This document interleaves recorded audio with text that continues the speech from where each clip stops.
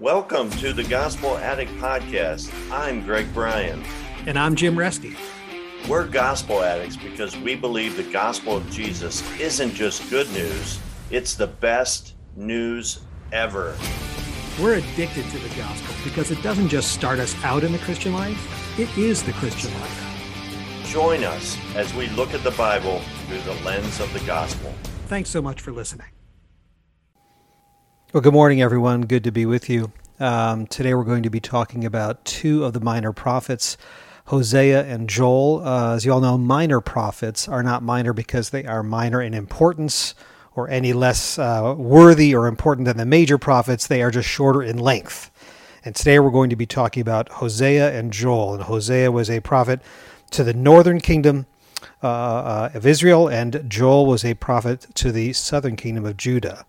And I realize that in your Bible that Hosea comes first and then Joel comes second, but I want to do that in a little bit different order this morning. I want to talk about Joel first for a couple reasons. First of all, I don't want to get through the book of Hosea and then rush through the book of Joel at the very end and just give it short shrift. I think the book of Joel has a lot of very important things to say to us. I realize it's only 3 chapters, but there's a lot in there, and I don't want to miss it.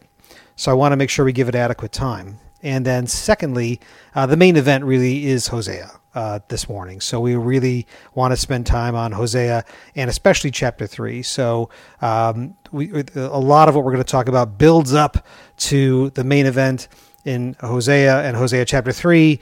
And I think if we get there and cover that and then go back to the book of Joel, it will just sound anticlimactic. So I don't want to do that. We'll just cover Joel first, and then we'll tackle Hosea and take it from there. So with Joel, I have a couple different sources that I'm looking at, in particular the Bible Project, but also resources from different commentators that I refer to and often get from a website called preceptaustin.org. But today with the book of Joel, what I want to do is cover a couple things. First, I want to talk about what makes Joel unique. And then secondly, we'll talk about the day of the Lord, a major theme in the book of Joel. And then God's response to repentance, and then Joel's treatment of a future day of the Lord. And then we'll look at some of the questions that the book of Joel raises, and I think actually they are rabbit holes, distractions, in other words, that can distract us from what I think the key takeaways of the book of Joel are that God has for us today. So let's take a look at that. First of all, what makes Joel unique? The word Joel, the name Joel, means Jehovah is God. That much we know. Beyond that, we really don't know that much about who Joel was. The book starts out by saying he was the son of Pethuel, which is good to know, but we really don't know who Pethuel was, so that doesn't help a whole lot. And it's not clear when it was written. Most of the prophets give some kind of indication of the time frame in which they were written by referencing kings or something else in history. And the book of Joel it mentions Jerusalem and the temple, but it doesn't mention any kings anywhere. So, for example, and by contrast, the book of Joel starts this way. Joel chapter 1, verse 1, the word of the Lord that came to Joel, the son of Pethuel. And then he starts. And you contrast that with Hosea 1 verse 1, which starts this way. The word of the Lord that came to Hosea, the son of Beeri, in the days of Uzziah, Jotham, Ahaz, and Hezekiah, kings of Judah, and in the days of Jeroboam, the son of Joash, king of Israel. So those are a lot of kings that are listed, lots of clues. And when a prophet starts the book like that, you can kind of reference where they are in time and get an understanding of the time frame in which the book was written. And Joel isn't like that. Joel just starts, the word of the Lord that came to Joel, the son of Pethuel. So scholars disagree. Some will say he was very early. Some say he was a contemporary of Elisha. Some say very late. And one of the interesting things that argues for it being a little late is that he assumes that you have a complete familiarity with other Old Testament writings. And in fact, he quotes extensively from other Old Testament writings, including Exodus, Obadiah, Ezekiel, Zephaniah, Nahum, Isaiah, Amos, and Malachi.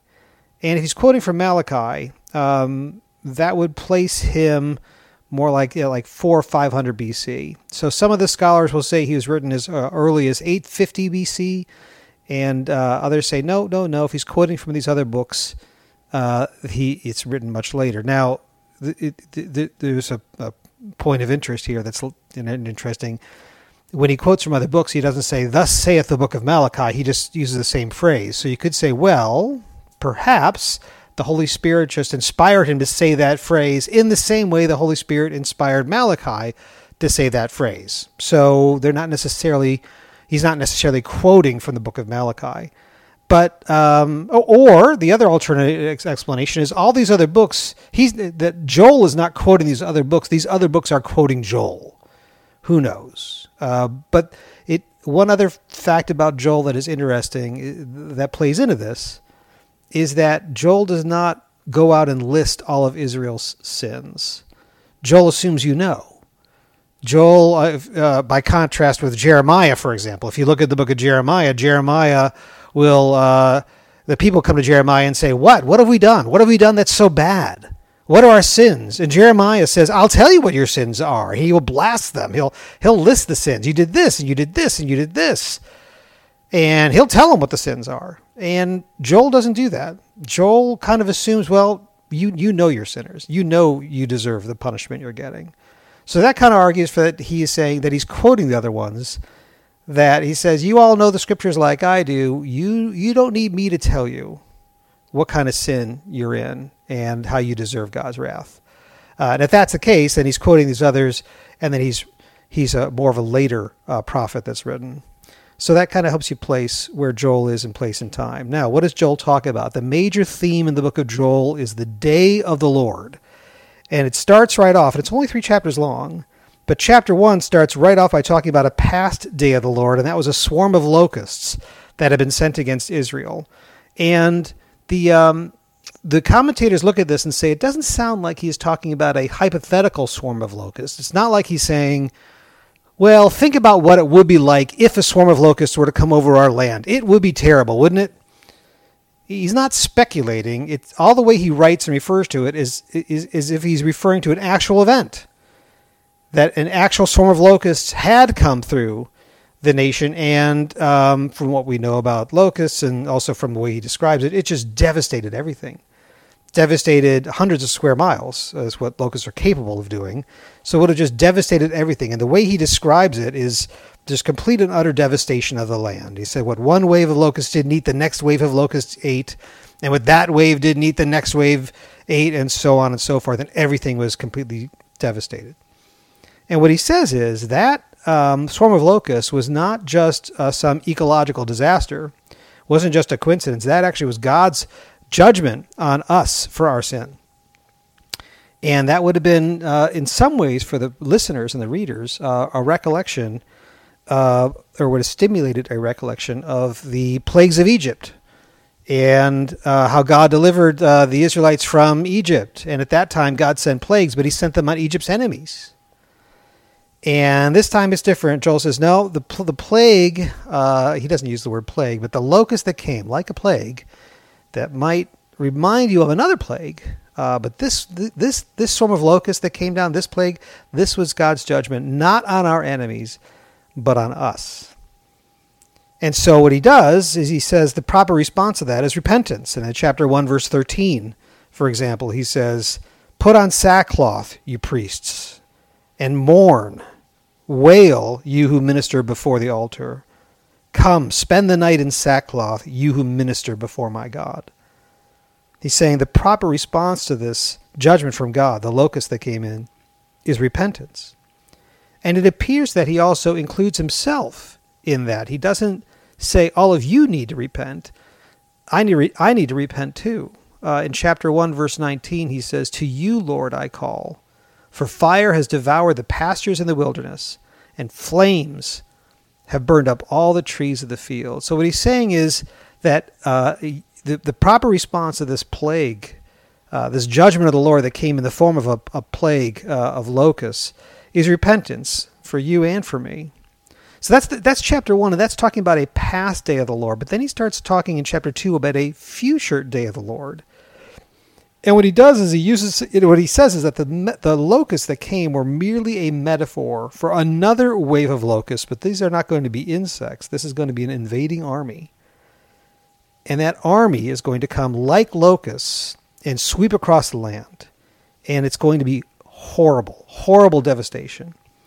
For example, in chapter 2, verse 3, he says, before them, this is the invading army, the invading soldiers, before them, fire devours.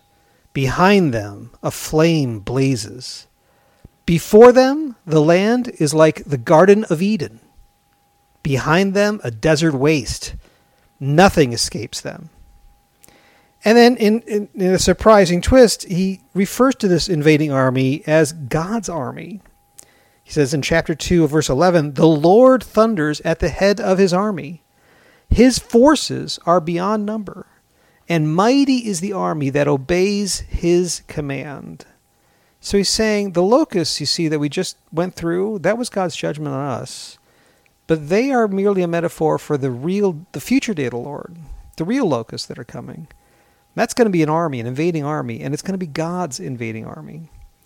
And the shocking thing about this is that the people at the time, according to the commentators, would have said the day of the Lord, they would have thought of the day of the Lord as a good thing. The day of the Lord is a thing to look forward to, a great day to anticipate, because it's going to be the day when God finally brings vengeance against all our enemies and restores us to our rightful place. Certainly that's the way the Jews in Palestine at the time of Jesus would have thought about it. They thought, this is going to be great. The day of the Lord is going to come and wipe out these Romans and get them out of here and restore our kingdom. It's going to be great. And then Joel comes around and says, yeah, the day of the Lord might not be what you think it is. It's not God's army marching on others. It's against us. And then he says in chapter 2, verse 11, to kind of put a capstone on this, he says, the day of the Lord is dreadful. Who can endure it? So what he says is, it's not something to be looked forward to. It's going to be dreadful. It's going to be judgment against us. And the proper response to that comes in chapter 2, verse 12 and 13, where Joel says, yet even now, declares the Lord, return to me with all your hearts. Rend your hearts, not your garments. It's a famous phrase. Rend your hearts, not your garments. And what he says is, I don't want you going through the motions. I don't want you saying, oh, okay, I don't want this evil, awful thing to happen to me. I know just what to do. Whatever it is, tell me what it is, I'll do it. And I'll go through the motions. God says, I don't want you going through the motions to please me, to appease my wrath. I want your hearts. Rend your hearts, not your garments. Now, why would you do that? And here's where Joel quotes Exodus 34. He says, for God is gracious and compassionate. God is gracious and compassionate, slow to anger, abounding in loving kindness, and relenting of evil. That's why you should repent. And then in chapter 2, the second half of chapter 2, the last part of chapter 2, is this poem that talks about God's response to repentance. And I'll read a couple select verses to you. This is chapter 2, verse 18, 19, and 20. It says, then the Lord will be zealous for his land and will have pity on his people. The Lord will answer and say to his people, behold, I am going to send you grain, new wine, and oil, and you will be satisfied in full with them, and I will never again make you a reproach among the nations. Verse 20, but I will remove the northern army far from you, and I will drive it into a parched and desolate land. So that's an about face. That's a turnabout. First of all, he's saying, I'm going to be filled with pity on you, filled with pity for you, and I'm going to restore you and give you prosperity. Grain, new wine, and oil represent all kinds of real prosperity, physical prosperity. But then he says, I am going to remove the northern army far from you. So that what it tells you is God says the invading armies that are going to come and take over you are other nations. I'm going to use them to accomplish my purposes. That's why they're referred to as God's army. But then I'm going to judge them for doing just that, for hurting you, my people. I'm going to kick them out. And then chapter 2, verse 28, there's a kind of a lengthy poem. I'm going to read this to you. It's chapter 2, verse 28. And it's a continuation of the theme of God's response to repentance. Joel 2, verse 28.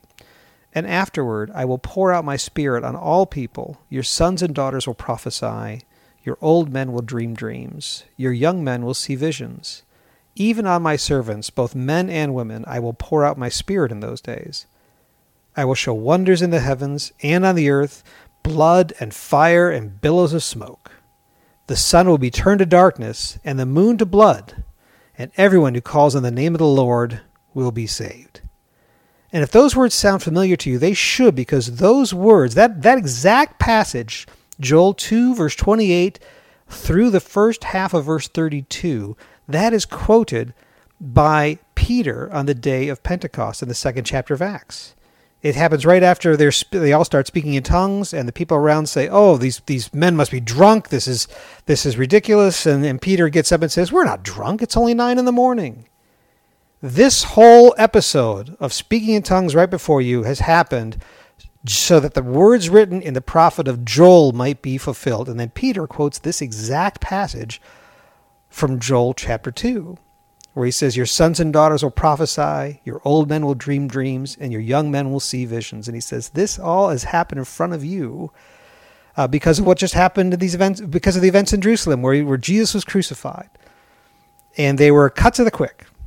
And this last verse, when he read verse 32a, must have really spoken to them. He says, and everyone who calls on the name of the Lord will be saved. And they were. And about 3,000 people came to know the Lord, came to saving faith on that day, and the Christian church was established right there, got its start on the day of Pentecost. So this passage from the book of Joel may have been written as a prophecy purely to set up the day of Pentecost to get the church established. But it also makes reference to some things that didn't happen on the day of Pentecost. So in verse 31, it says, the sun will be turned to darkness and the moon to blood, and that didn't happen on the day of Pentecost, even though Peter quoted that verse. That did not happen on the day of Pentecost. So was Joel merely prophesying about the day of Pentecost? Well, he's probably prophesying about the day of Pentecost, but also future events yet to come.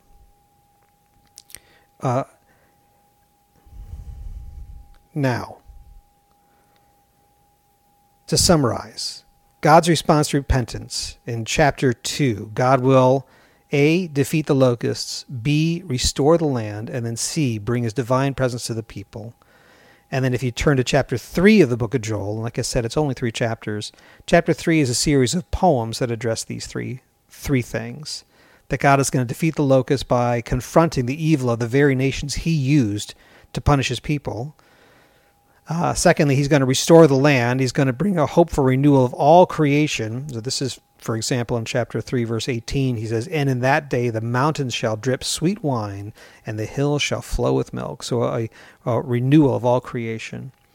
And then thirdly, he's going to bring his divine presence to the people. And this is in chapter 3, verse 17. For example, Joel has a verse that says, then you will know that I am the Lord your God, dwelling in Zion, my holy mountain.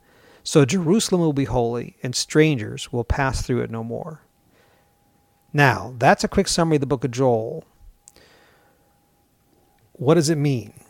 Joel raises a whole host of really interesting questions for a minor prophet book that is only 3 chapters long. So, for example, are tragedies always God's judgment?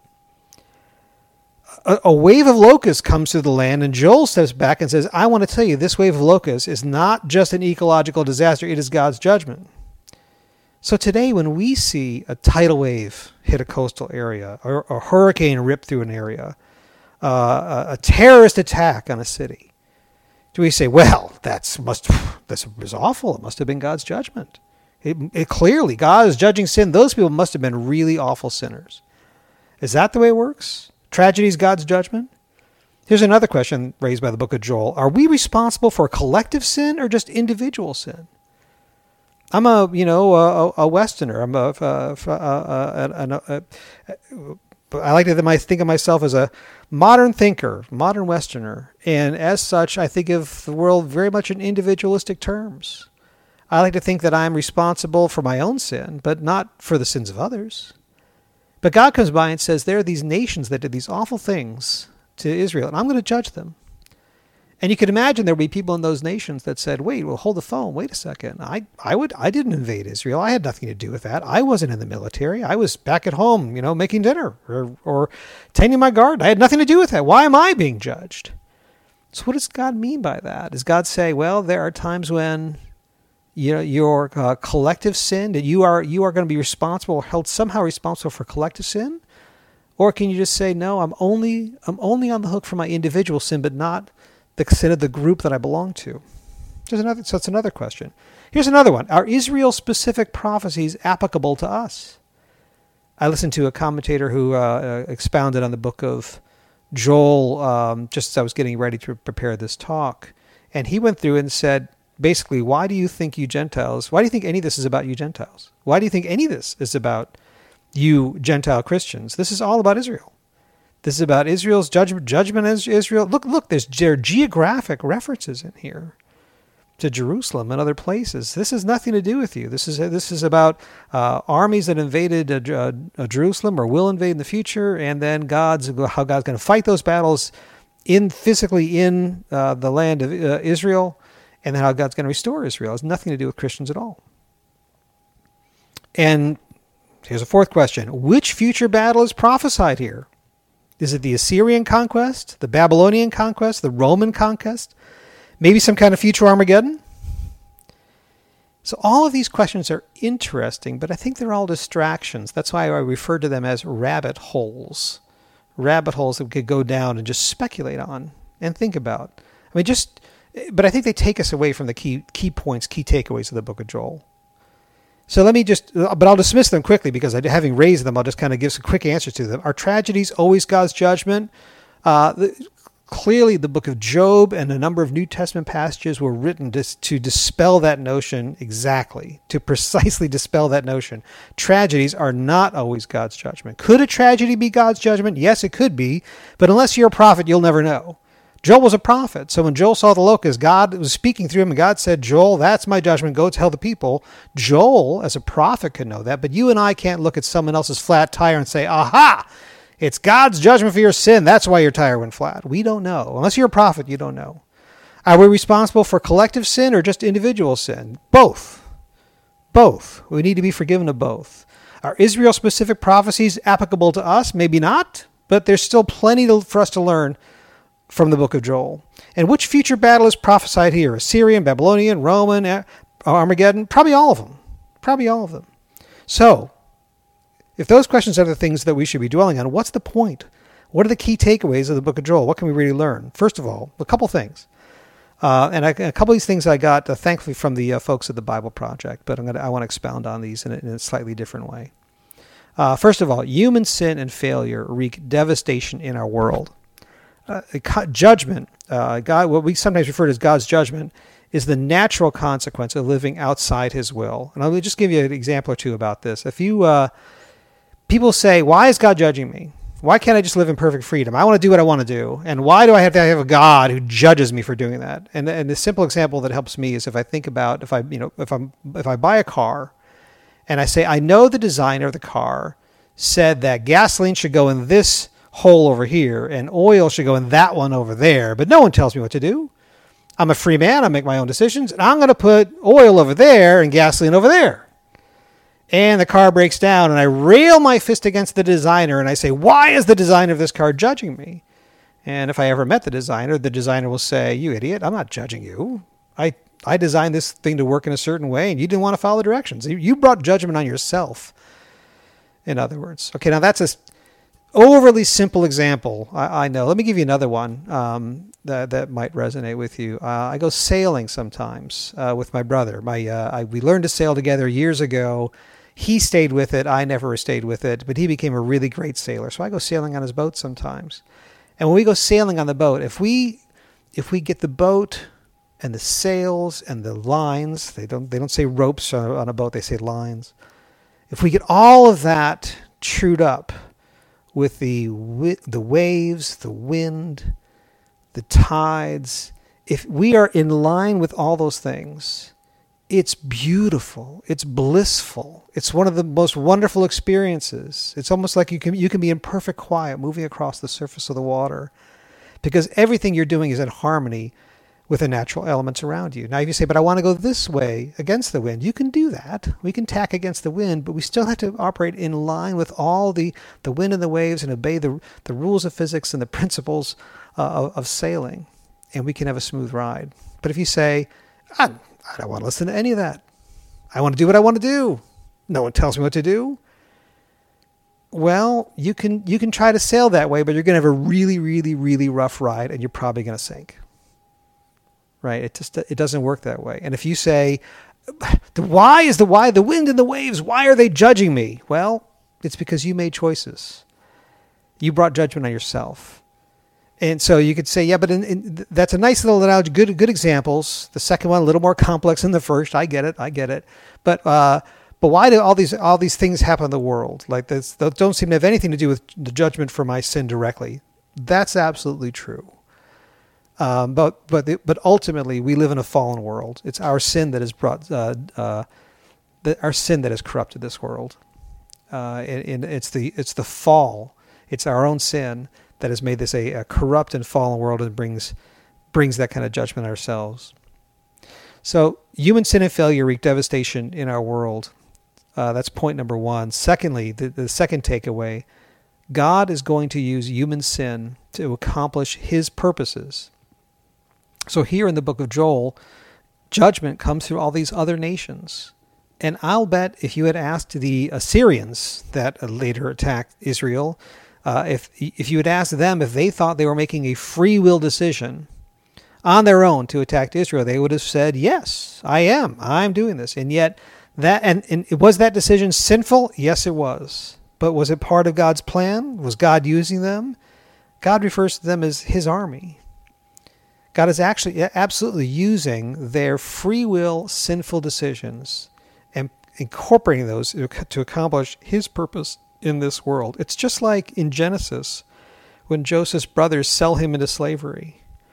And then at the end of the book of Genesis, because Joseph, if that hadn't happened, Joseph would not have got into a position of power where he could actually save a huge part of the world at that time from hunger.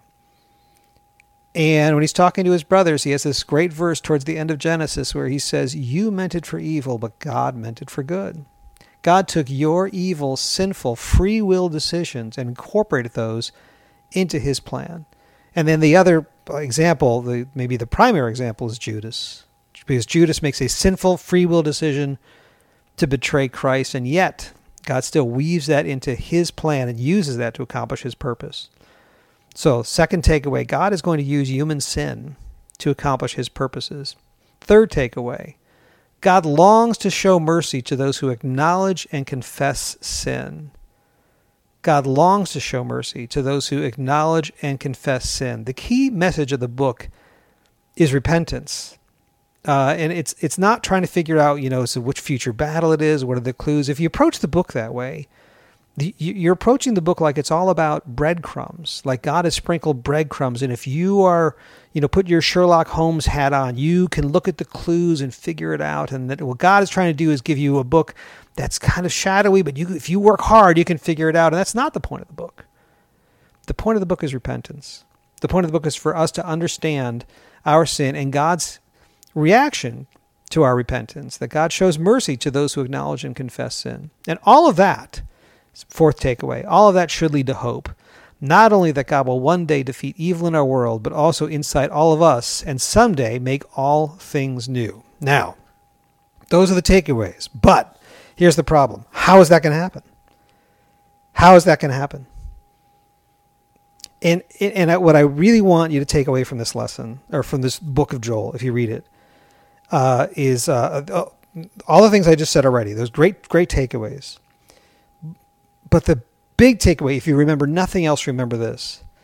The locusts and the army and the devastation they caused illustrate the vastness of God's wrath for sin. In other words, when God says, look, your sin is such that the proper and proportional response to it is utter and complete devastation of the land, either through a swarm of locusts or, in a much worse and more horrible way, an army that swarms over the land and devastates everything. See, we approach sin so casually. We sin again. We say, "Oh, there I go again. I'm sorry. You hold and you could imagine holding out your wrists and saying, "Go ahead, God. Go ahead. Slap me on the wrists. I'm sorry. Won't happen again. I'll try better next time." And God says, "You don't get it, do you? You don't understand." And I think that is why the book of Joel is here. You don't understand. I want to give you a picture. I want to give you a visual picture of the proper and proportional response in me to your sin. And the response I have to your sin is an unbelievable wrath. And the image I want you to think of is an entire nation wiped out, a complete and utter devastation. That's a proper response to your sin. That should tell you how big your sin problem really is. We constantly and consistently underestimate our sin problem. And that's the book of Joel is here to say, you don't get it. This is how bad your sins really are. This is God's not overreacting to our sins. God's giving the proper reaction to our sins. So then what hope is there for us? How do we find hope in that? Well, the answer to this is that there was someone who took the full force of that wrath for us. Jesus won the battle so that God's justice would be fulfilled and we could be restored. And you have to think about that the vastness of God's wrath, illustrated by locust devastation or military devastation on a country, the vastness of his wrath, probably, and not just probably, but beyond what we can comprehend, the destruction of the devastation didn't just come down on one country, came down on one person, came down on him, came down on Jesus, so that we could be saved. And that is the gospel according to Joel. So we just finished up with the book of Joel, and now I want to turn to the book of Hosea. I realize, of course, that in your Bible, Hosea comes before Joel, but I wanted to make sure that we covered Joel and didn't give it short shrift, and we make sure we took the time to hear what Joel had to say to us. But now let's turn our attention to the book of Hosea. And what I'm going to do for the book of Hosea is follow, for the first part of it anyway, an outline from Tim Keller. Tim Keller has a wonderful sermon on the book of Joel called The True Bridegroom, which I heartily recommend. And I'm going to use basically his basic outline for that, although I'm going to fill it in and then go beyond that. But I do want to talk about some of those points and then fill it in with other information that I got from other commentators. So Keller's basic outline for the first 3 chapters of Joel, which is what he had preached on, is how, first of all, our relationship with God is like a marriage. Secondly, our relationship with God is like a bad marriage. And then thirdly, how God healed his marriage and what it cost him. And what I want to do today is, because when Keller preached on that, he preached on chapters 1, 2, and 3, but Hosea has 14 chapters. Hosea 3 really is the main event. Hosea 3 is an incredible chapter in the Bible. And in fact, when Keller preached on this, he didn't say this, but he referred to another preacher he knew that called Hosea 3 the most significant or the most important book, the greatest chapter, I think were the words, in the entire Bible. So I want to get to chapter 3, but we're going to save chapter 3 for the end. So we'll kind of talk about chapters 1 and 2, build up to chapter 3, then kind of do a quick overview of the rest of the book, and then come back to chapter 3 at the very end. So I want to start first, before I go into Hosea, with a reading from popular culture.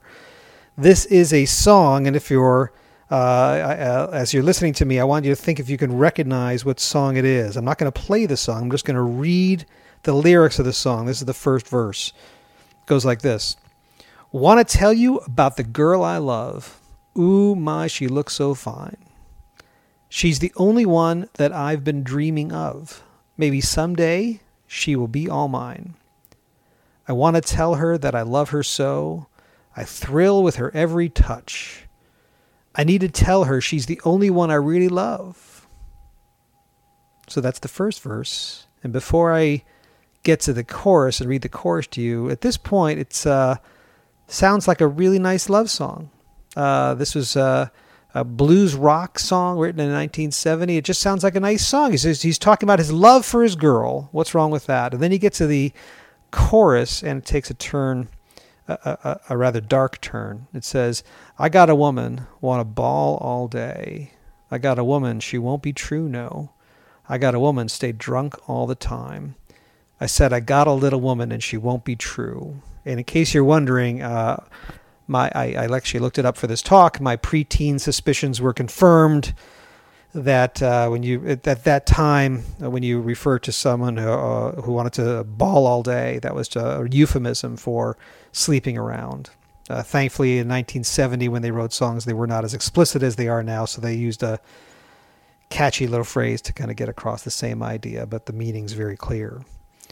So the second verse of this song, I want to just to indulge me one more minute, goes like this. It says, on Sunday morning when we go down to church, see the menfolk standing in line. They say they come to pray to the Lord, but my little girl looks so fine.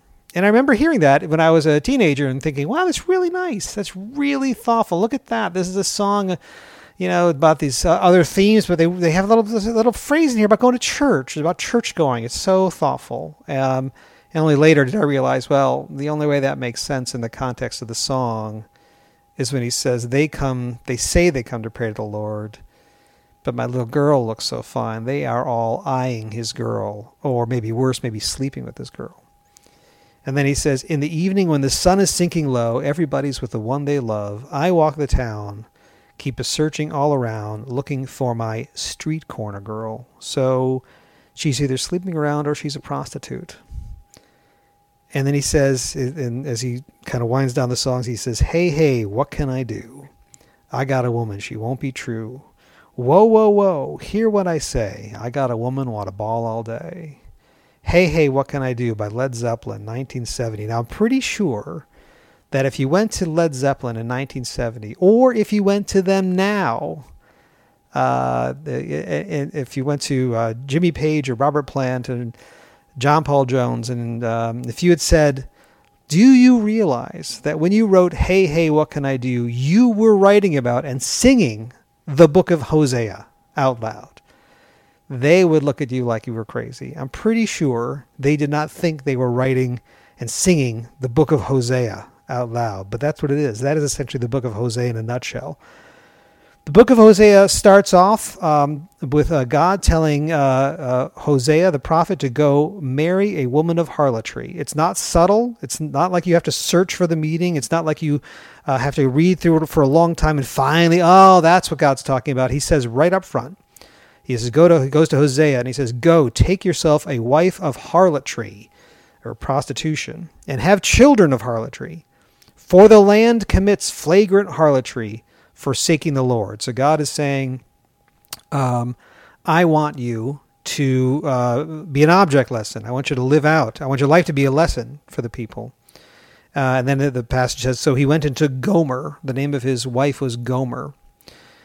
And the point here, I think, of the passage is that God is saying, you need to think of our relationship. God is saying, you need to think of me as your husband. As your husband, not just as your king, not just as your father, but as your husband. And this point is not unique to Hosea. In Isaiah 54, there's a verse that says, your maker is your husband. And then in Jeremiah 31, verse 32, the passage says, I was a husband to them, declares the Lord. But God goes to Hosea and he says, unlike Isaiah and Jeremiah, I don't want you to just say that God is a husband to his people. I don't want you to just say those words the way Isaiah and Jeremiah did. I want you to live this. I want you to actually live it out. I want you to go marry a woman of harlotry, marry a prostitute, and live with her. And your life is going to demonstrate what that's like and what it's like for me. So, how is our relationship with God like a marriage? And these are 3 points straight from Keller's sermon. Like I always say, you're much better off actually getting that sermon, listening to that, than listening to me. But I'll summarize them here. He said, marriage must be your number one priority. You can't, if you make marriage anything but your number one priority, it falls apart. If you go to your spouse and you say, honey, I just want you to know you are easily in my top 5. Easily in the top 5 of my life. First there's my job. Secondly, I got, the kids. The kids are, absolutely right up there. And then there's my hobbies. I love these things I'm involved with and great causes. But you're right up there. Lord knows you're right. If you do that, your marriage is going to fall apart. Marriage has to be your number one priority. And it's exactly the same way with our walk with the Lord. Secondly, marriage is a relationship of intimacy. Marriage is a relationship of intimacy. You can hide a lot of things about yourself from other people. You can hide your temper. You can hide your reactions. You can hide your gut. But you can't hide those things from your spouse. Your spouse sees you for who you really are.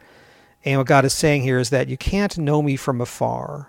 I don't want you to just know about me. I want you to experience me. I want a relationship of intimacy with you. That's why he's analogizing to a marriage relationship.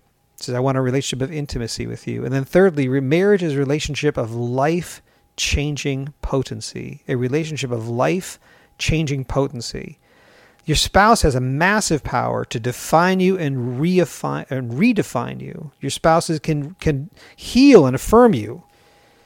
So if other people say you're a failure and your spouse says, no, I love what you've done, you're a success in my eyes, that has unbelievable healing power and can really transform you. And what God is trying to say is you need to understand that that's the way I feel about you. And what Keller says is that God is trying to evoke the moment the groom sees the bride at the altar. If the groom is standing at the altar, the way we do in modern Western marriage ceremonies, picture that. The groom is standing at the altar and the bride comes at the back of the church, comes into view in her wedding dress, and he sees her in her wedding dress for the first time, and his heart leaps in his chest. The groom's heart skips a beat, and he says, "Oh, my bride, my beautiful bride." And what he wants to do is run down the aisle to her, sweep her off her feet, and say, I would lay down my life for you. You have to think of God looking at you and I like that. See, if you came in today thinking, and you started listening to this message thinking, God is my master and I'm his slave. God is my king and I am his subject. Then you end up saying, gosh, I failed you again. I'm so sorry. I screwed up again. It won't happen again. I'm so sorry. And you feel like the disappointment of letting down your king or your master. But you have to understand that God has this unbelievable aesthetic delight in you. That he looks at you and says, when I see you, my heart skips a beat. That's how much I love you. And if you see him seeing you that way, that has the power to really transform you and change you from the inside out. Now, that's the way it's supposed to be. That's because our relationship with God is like a marriage. But point number 2, our relationship with God is like a bad marriage. And it starts off in the book of Hosea right away. In chapter 1, verse 2, he says, take to yourself this adulterous wife. Take her to yourself, this adulterous wife. And what he's saying is she's going to be unfaithful to you and she is going to trample your heart and you're going to see what that feels like. And you're going to experience what it feels like to be me. So why would God do that? A couple reasons. One is he might, for Gomer's sake, he might have said, look, you have no idea. Men are using you and abusing you all the time. You have no idea what it's like to feel real, consistent, solid, transformative love. So for Gomer's sake, personally, God might have said, this is what I want you to do, Hosea. And then for Hosea's sake, personally, God may have said, look, all the other prophets, you can know this about me, but Hosea, you are going to experience something about me that they never will. You're going to know what it's like, what it feels like to be me. What it feels like to have your heart broken all the time and to have the one you love betray you. That's what you're going to feel like. To have someone trample your heart, because that's the way I feel, and you're going to feel like that. And in a way the other prophets did. So for Hosea's sake. So, and the two of them actually have 3 kids together, and they're named. I'll skip the first one, but the second one is called Not My Loved One. And the third one is interesting because the third one it can be interpreted a couple different ways in Hebrew. And in my translation, it says, not my people. In the passage, God says, name this one not my people because these people are not my people. But the Hebrew can also just be translated simply not mine. Not mine. And you have to understand that the Hosea 1, 2, 3, Gomer, Hosea's wife, never stopped sleeping around. She she never stopped her ways of harlotry, and so by the time they had their third child together, you can imagine the scene in whatever they used as a delivery room or place at the time, and Gomer gives birth to the third child, and then they look up at Hosea and say, what would you like to name the child? And Hosea says, hey, I'll name the child. Name the child, not mine. That gives you some picture of what was going on in their marriage and how Hosea felt about it. But then chapter 2 of Hosea is all poetry about Gomer's adulterous relationship with Hosea and our adulterous relationship with God. So right away, chapter 2, verse 2, there's a verse that says, plead with your mother, plead. And this is as if Hosea is writing to his own children. It's an odd perspective. He says, plead with your mother, plead, for she is not my wife, and I am not her husband. Let her remove the adulterous look from her face and the unfaithfulness from between her breasts. Otherwise, and listen to the lover's scorn here, the anger. Otherwise, I will strip her naked and make her as bare as on the day she was born. I will make her like a desert, turn her into a parched land, and slay her with thirst. There's a real anger there from a lover who's scorned. And, I started off this whole portion of this talk with that song from Zeppelin. And in part, I want to do that because it's kind of a cute way of talking about this issue and this problem. But I just know that a lot of people listening to this will have gone through this personally. You've had a spouse that's cheated on you, and you know what that feels like. Or if you haven't had that experience, and fortunately there are those of us who have not. But if you haven't had that experience, you know people who do. And there are 4 men that I know in my life who have had this experience, 4 close friends who have had their spouse cheat on them. And it's devastating, just devastating.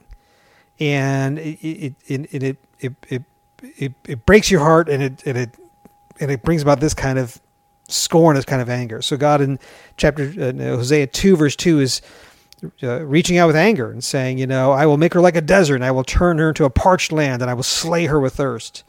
Talking about his adulterous wife. And then that's not enough. That's chapter 2 verse 2 and 3, and then in verse 4, God turns to the children and turns his wrath upon the children. And the wrath for the adulterous wife spills over to the children. He says, upon her children also I will have no mercy, because they are children of whoredom. For their mother has played the whore. She who conceived them has acted shamefully. That's chapter 2, verse 3 and 4. So, by the start of chapter 3, Hosea has been sold into slavery. She's with another lover. She's with somebody else. She's not with her husband anymore, and she's up for sale. We're going to turn to that in a second. But before we get there, a couple things. Hosea is telling us that we have 2 big problems. First of all, number 1, we don't understand God. We don't understand God. And that's why God is writing the book of Isaiah. God is trying to say, put yourself in my shoes. The whole thing is about empathy. He said, I want you to feel the way I feel. I want you to understand what your sin does for me. I want you to understand the reaction I have in my heart to your sin.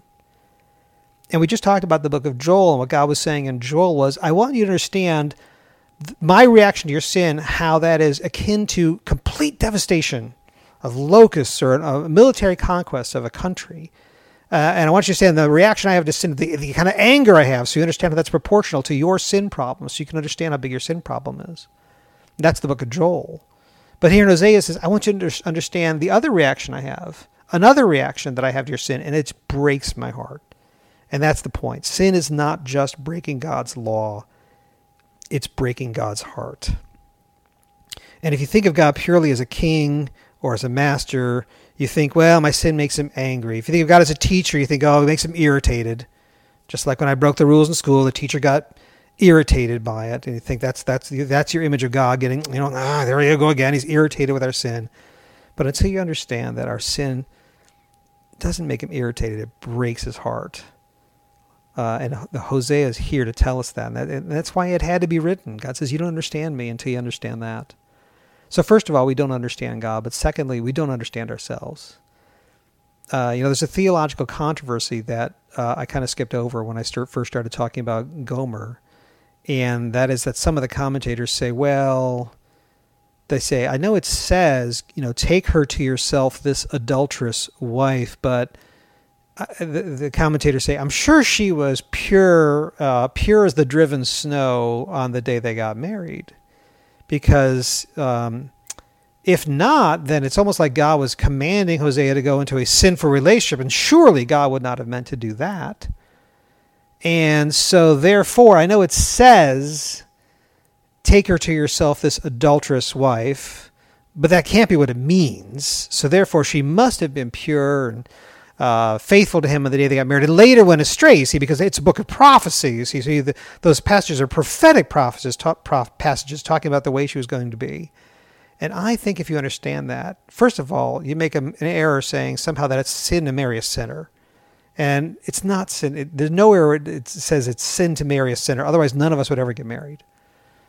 Right? So that can't be what it means. But secondly, if you take that interpretation of Gomer, it guts the whole meaning of the book of Hosea. What God is saying is, you were not pure as the driven snow when I met you, and then later went astray. It's Romans 5:8. God demonstrates his love for us in that while we were yet sinners, Christ died for us. God says, you were dead in your transgressions and sins. You weren't attractive and pure and clean, and I met you, and that's what attracted me. You were adulterous. You had a wicked heart from the very start. I knew that about you. I knew all about you, and yet I loved you anyway. That's what Hosea is teaching us. So point number one was we don't understand God, and point number two is we don't understand ourselves. Because we'll say, especially I think men reading this passage, you say, wow, this is interesting. God says to a prophet, go marry a prostitute. Wow, that would be hard. You think that'd be tough. I'm not sure I could do that. That'd be really difficult. And when you do that, you're putting yourself in the narrative as Hosea. You're inserting yourself into the narrative as Hosea, and we are not Hosea in this story. God is Hosea in this story. We are Gomer. We are the unfaithful one. We're the faithless one that gave God no reason to love us, and yet God loved us anyway. We are Gomer. And you have to understand Gomer. I mean, Gomer is like the complete picture of sexual addiction. And all our sin is like addiction.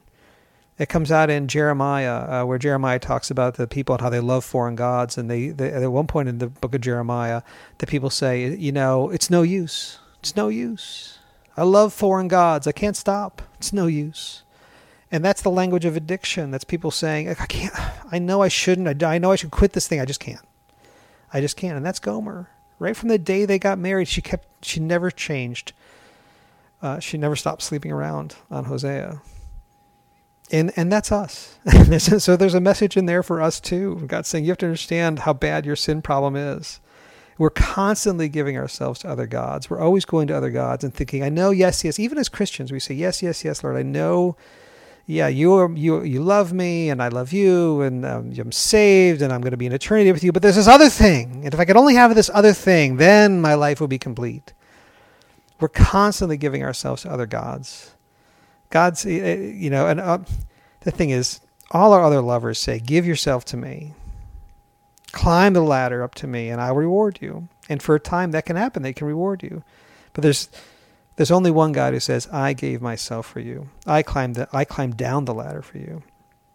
Every other God that we give ourselves to says, kill yourself for me.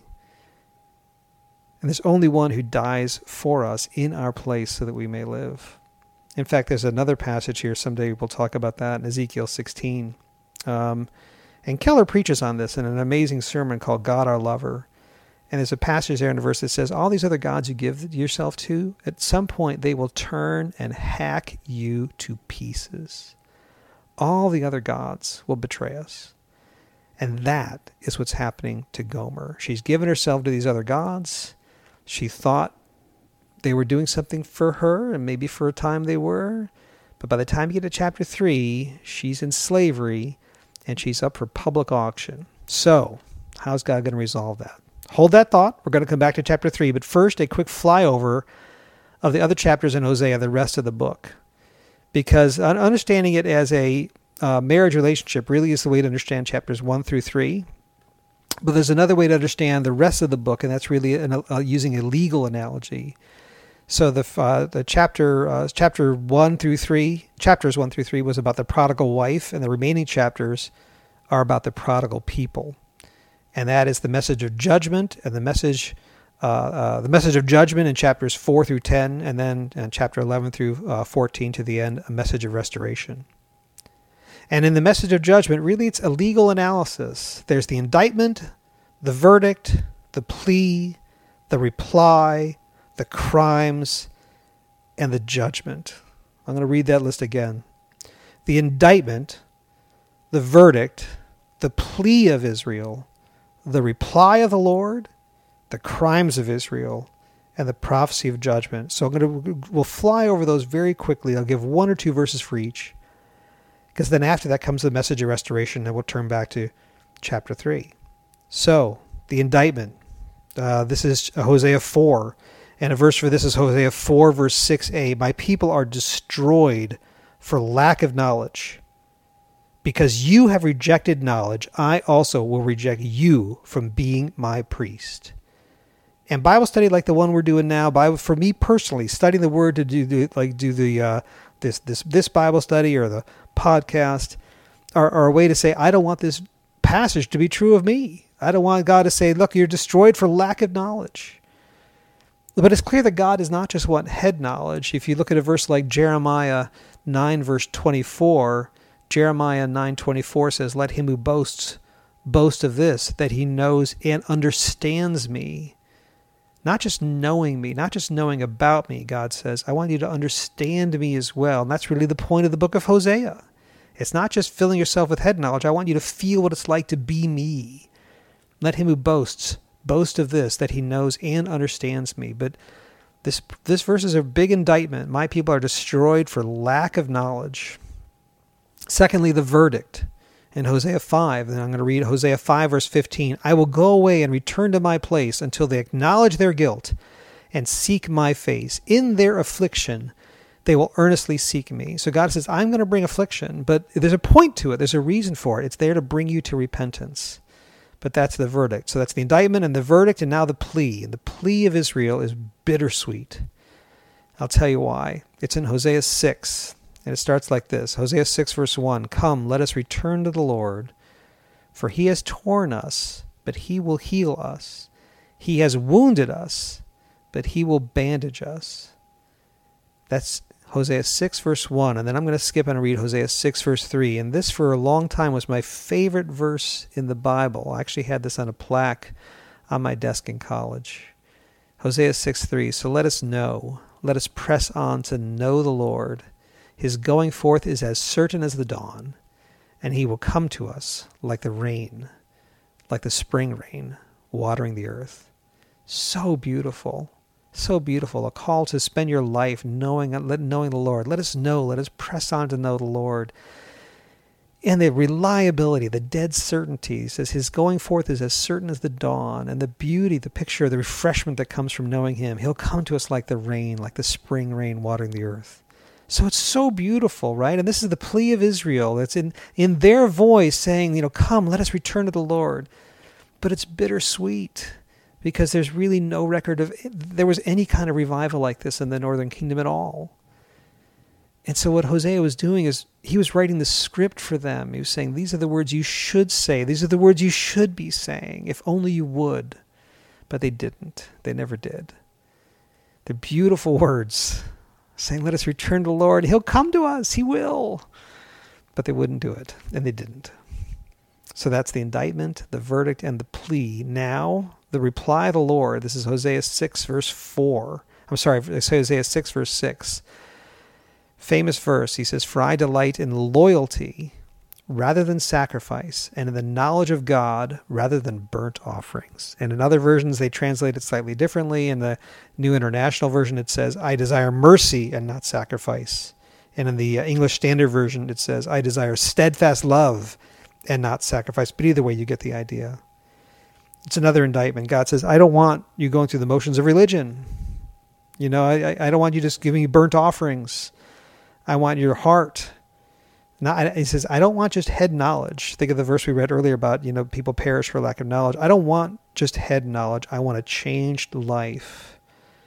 I want to connect with you and have a relationship with you. There's a great song by a Christian singer who died long ago. His name is Keith Green. And he says, to obey is better than sacrifice. I don't need your money. I want your life. And Jesus actually quotes this verse, Hosea 6:6, twice in Matthew 9, verse 13, and again in Matthew 12, verse 7. I'll read the first one. Matthew 9, verse 13, he says, but go and learn what this is the voice of Jesus. He says, but go and learn what this means. I desire compassion and not sacrifice, for I did not come to call the righteous, but sinners. That's the reply of the Lord, Hosea 6, verse 6. Now, that was the indictment, the verdict, the plea, and the reply. Now the crimes of Israel. Chapter 7, verse 14. And they do not cry to me from their heart when they wail on their beds. For the sake of grain and new wine they assemble themselves. They turn away from me. And what God is saying is, these people honor me with their lips, but their heart is far from me. He says, you're crying to me, but you're not crying to me because you're really genuinely sorry or because you want a relationship with me. You're crying because you don't have prosperity. You're crying because you're uncomfortable. You're crying because of your circumstance. He said, I don't want that. I want your heart. So that's the indictment, the verdict, the plea, and the reply, and now the prophecy of judgment from Hosea 8. Hosea 8, verse 7, famous verse. For they sow the wind, and they reap the whirlwind. That's the judgment. So all those things, the indictment, verdict, plea, reply, crimes, judgment, they're all the message of judgment of Hosea, from Hosea chapter 4 to Hosea 10. Then you get to Hosea 11 to the end, and it's not the message of judgment, but rather the message of restoration. And rather than go through all that, I just want to read one verse, because I think this is emblematic of how God feels and what he's trying to get across in the book of Hosea. It's Hosea 11, verse 8. He says, how can I surrender you, O Israel? My heart is turned over within me. All my compassions are kindled. See, what he's saying is, you are tearing me apart. I'm a just God. I've got to punish disobedience, but yet I'm a fully loving God. I love you, and it's exactly like that song I played in the beginning, like about how someone is just torn apart by a lover who's betrayed them. So that outline we just went through is actually from the Ryrie Study Bible. It's a legal outline of the book of Hosea, but there's another author, another commentator named Robert Chisholm, and he had a very much more simple outline for the book of Hosea. He said the book of Hosea is basically back and forth between judgment and salvation, and he outlines the book. They'll say, for example, part of the first part of chapter 1 is about judgment, and the second part of chapter 1 is about salvation. First part of chapter 2 is about judgment, second part is about salvation. Back and forth and back and forth and back and forth. And that gives you the feel for the whole book, is God saying, look, I'm just torn apart with you people. It tears me apart. And even in that Zeppelin song that I was quoting, towards the end when the singer is just kind of fading out, he starts singing, yeah, no, yeah, no, yeah, no. And this is how you feel if you love someone who's an addict, if you love someone who's betraying you. You say, I love you, but you're killing me. I love you, but how could you do this to me? I love you, but this is just tearing me apart inside. And so it's just astonishing to read Hosea 11, verse 8, when he says, how can I surrender you, O Israel? I can't give you up. My heart is turned over within me. This is like heartfelt anguish. God is speaking and writing this down. It's amazing. All my compassions are kindled. I love you, but you're just killing me. How am I going to resolve this? So that brings us to Hosea 3. And it shows us how God does resolve this. So I'm going to read Hosea 3. It's a short chapter. We'll read it a paragraph at a time. This is Hosea 3, verses 1 and 2. Remember, Gomer is up for sale at an auction. Okay? Hosea 3, verse 1. Then the Lord said to me, go again, love a woman who is loved by her husband, yet an adulteress, even as the Lord loves the sons of Israel, though they turn to other gods and love raisin cakes. Verse 2, so I bought her for myself for 15 shekels of silver and a homer and a half of barley. Okay, couple quick notes before we get to the meaning of this. First of all, what's the deal with the raisin cakes? Yeah, it's kind of, it jumps out of the passage. It sticks out like a sore thumb. And if you don't address it, it becomes a distraction. And I think the meaning of it is that if it sounds petty when you read it, I think it's meant to be petty. It's like as if you were talking to someone else today and you said, you're leaving this church, you're going to the other church. You're only going to that church because of the cupcakes they serve after the service. You're going there for the cupcakes. And you say it that way derisively, as if to say that's a really, really petty reason to make a decision like that. And God is saying, yes, the Lord loves the sons of Israel, even though they turn to other gods and love raisin cakes of all things. So if it sounds petty, I think it's meant to be. So that's one thing. Secondly, at this point, God's saying, I want you to go buy Gomer back. So she's with somebody else who owns her as a slave and has put her up for sale. And the writer does not give us a whole lot of details, so we have to make some inferences. It could have been her pimp that was owned her, and yet it's said she's used up. Can't rent her out anymore, so I want to cut my losses and sell her and get what I can out of her. It could have been that she was in debt. Maybe she was found that she could make money as a prostitute and started spending money that she didn't have, because at that time you could have been in slavery because you were just deeply into debt, and she couldn't pay her debts back, and now she's up for sale. But either way, she's owned by someone else, and she's up for sale as a slave. And at that time, there's another important little historical note. At that time, the going rate for a slave was 30 shekels. So she goes for 15 shekels and a homer and a half of barley. So the commentators have two ways of resolving that. They'll say, first of all, they'll say, well, the going rate was 30 shekels, so therefore a homer and a half of barley must have been worth 15 shekels. And it's as if Hosea didn't have, that much cash on him at the time. He said, well, I got 15 shekels, but I also have this barley that's worth 15 shekels, 15 and 15, there's your 30. There you go. That's one way of interpreting it. But other commentators say, no, the barley's not a throwaway comment. The barley's significant. Barley was an offering for someone accused of adultery. And that comes from Numbers chapter 5, verse 15. In Numbers 5, verse 15, we read, the man shall then bring his wife to the priest, this is if she's in adultery, and shall bring as an offering for her 1/10 of an ephah of barley meal. He shall not pour oil on it, nor put frankincense on it, so there's no dressing it up. For it is a grain offering of jealousy, a grain offering of memorial, a reminder of iniquity. So the barley is not just making up the 15 shekels he didn't have in his pocket. And it's not just a throwaway comment. It's meaningful. It's there because it's an offering for adultery. Now, when Keller preached on this, he paints a great word picture, and I'm going to take it and kind of run with it. He says, if you think about the way this culture would have worked at the time, from what we know, an auction like this would have taken place in the town square. So it was a very public auction, and to get a slave like this, she would have been stripped naked, because if you're bidding on her, you have to know what you're getting. And so if she's in that situation, and remember, we are Gomer in the story, right? So think of yourself that way. What would you do if you're like, I'm in the public square and I'm stripped naked? You're going to clench your eyes tight, close as tightly as you can, because it's the only dignity you have left. And you say, okay, brace yourself, because now you're going to find out what you're really worth.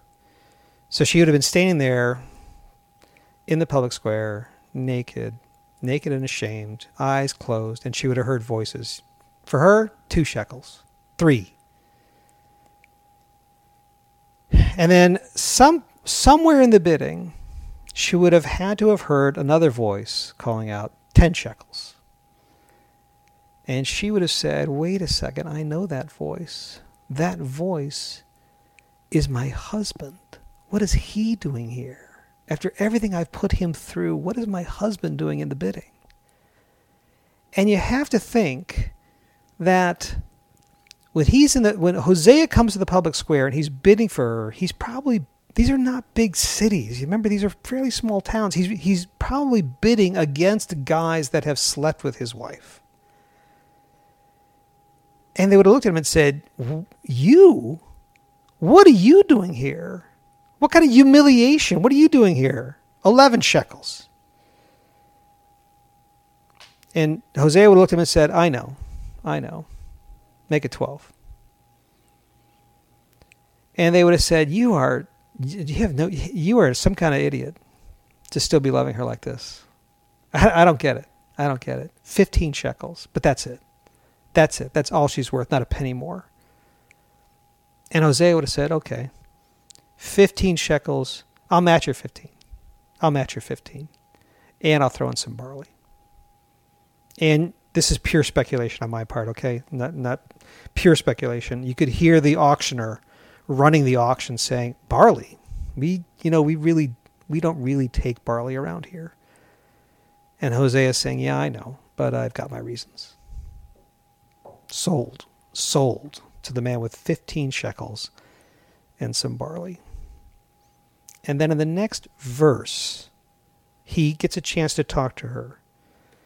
But before he walks up and talks to her, he would have walked up to her, having won the bidding, taken off his cloak, wrapped it around her immediately to cover her shame, and then been face to face with her and had a chance to speak with her. And maybe he hadn't seen her in years. Maybe he had a chance to talk to her in years. And so what do you think he says the first chance he has to speak to her? What does he say? Does he say, Gomer, you're mine now. I bought you. I own you. Now you're gonna pay. Is that what he says? Does he say, for everything you dragged my heart through, do you know you're going to stand here and listen, and you're going to feel what I feel. You're going to feel my wrath and my fury. You're going to pay. I want you to know what it's like. Does he do that? Hosea 3, verse 3, he speaks to Gomer. Hosea speaks to Gomer, and he says, then I said to her, you shall stay with me for many days. You shall not play the harlot, nor shall you have a man, so I will also be with you. And the commentators say what he's doing there is he's speaking to her with words of restoration. He says, I want you back. You're going to have to change. But I want you back. And part of the interpretation of that, the part of the reason the commentators say that is the beginning of Hosea 3. And the Lord says, when God gives him the command to go to the public square, he does not say, go down to the public square and buy back Gomer as your slave. The command the Lord gives to him at the beginning of chapter 3, he says, then the Lord said to me, go again, love a woman. Go and love her again. So when he had a chance to say to her face to face there for the first time, one-on-one, he says, you're going to stay with me. I want to build a home with you again. I don't want you as a slave. I want you as my wife. And it evokes a memory of the prodigal son, when the prodigal son is running back in Luke 15, running back to who's gone astray, the younger brother who's gone astray. And he's running back to the father, and he's practicing his speech, and he says, I'm not worthy to be your son. I'm just going to be your slave. And finally he gets in front of his father, and the father runs down the road and kisses him. And kissed him. And the son delivers a speech. He said, Father, I've really screwed up. I've really messed up. I'm not worthy to be called your son. I just want to be your slave. And the father says, no, I don't want a master-slave relationship with you. I want a father-son relationship with you.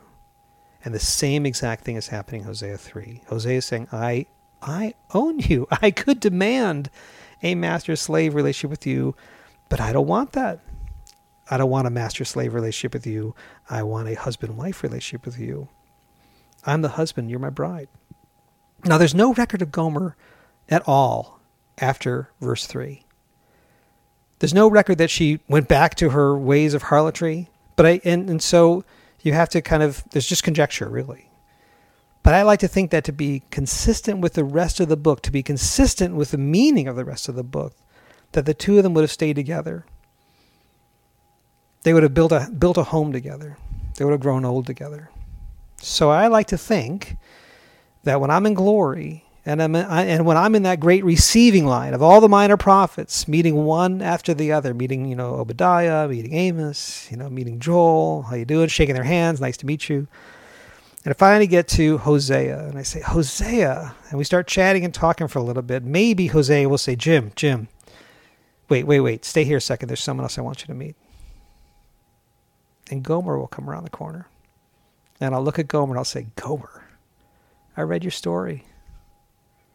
And it gave me so much hope to think that if someone like you, who represented me, could be here and reestablish their relationship with their true husband, then I could too.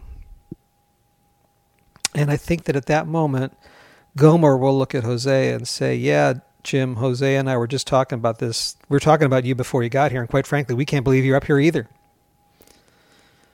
And I'll say, I know. What a joke. I can't believe I'm up here either. So those are the sweet words of restoration that Hosea says to Gomer. Now, right after that, all of that is meant to be a buildup of the words of restoration that Hosea says in the next few verses. So Hosea chapter 3, verse 4, here's what Hosea says. Right after he speaks those words to Gomer, he says, "For the sons of Israel will remain for many days without king or prince, without sacrifice or sacred pillar, and without ephod or household idols. Afterward, the sons of Israel will return and seek the Lord their God, and David their king, and they will come trembling to the Lord and to his goodness in the last days." So, there's a huge theological problem, actually, in the book of Hosea. And the theological problem is that Hosea is supposed to represent God in this story. But where did God ever come into the marketplace? And at great cost to himself, go through the humiliation and the pain and buy us back. Where did that ever happen? And the key here is the reference to David in Hosea 3, verse 5. Because it says, afterwards the sons of Israel will return and seek the Lord their God and David their king. Now there's nowhere where there's prophecy or commands to say that in the end of time or in a future restored heaven and earth or in any other time in the future that we're going to worship not only God but also David. We're not going to worship David as an equal to God. So this is not a reference to David. This is rather a reference to someone who was to come, the son of David, who was going to sit on that throne. And we know that because Peter talks about that in Acts chapter 2. So just like when we looked at the book of Joel, the second chapter of Acts, Peter was illuminating for us what Joel was really talking about. Now, in the second chapter of Acts, Peter illuminates this idea of what it means that David is going to be on the throne. This is the Acts chapter 2, verse 29 through 32. Acts chapter 2, verse 29. Peter says, "Fellow Israelites, I can tell you confidently that the patriarch David died and was buried, and his tomb is here to this day. But he was a prophet and knew that God had promised him on oath that he would place one of his descendants on his throne. Seeing what was to come, he spoke of the resurrection of the Messiah, that he was not abandoned to the realm of the dead, nor did his body see decay. God has raised this Jesus to life, and we are all witnesses of it." The reference here to David is the reference to the true and better David, the son of David, who would pay a huge price to buy us back. Matthew 9. In Matthew 9, the disciples of John the Baptist come to Jesus. And in Matthew 9, verse 14, it says, "Then the disciples of John the Baptist, came to him asking, 'Why do we and the Pharisees fast, but your disciples do not fast?'" And if you're listening to this and you don't know, fasting is a discipline of just not eating, right? So they're saying, why are we going through these disciplines of fasting, of not eating, and you're not? Your disciples don't do that. And Jesus replies to them. Matthew 9, verse 15. "And Jesus said to them, 'The attendants of the bridegroom cannot mourn as long as the bridegroom is with them, can they? But the days will come when the bridegroom is taken away from them, and then they will fast.'" And I'll bet the disciples of John fell over in their tracks. And they would have said, wait a second. You're the bridegroom. You're the husband. You're the husband Isaiah talked about. You are the husband Jeremiah talked about. You're the bridegroom. You're the husband that Hosea lived out. And Jesus would have looked at them and said, I am. He is the bridegroom. He is our husband. Jesus paid the price to buy us back from all of our enslavements, all the things we're addicted to. Jesus is the one who comes into this world, bears our shame, and at great cost to himself, cloaks us with his righteousness so he can bring us home. And that is the gospel according to Hosea.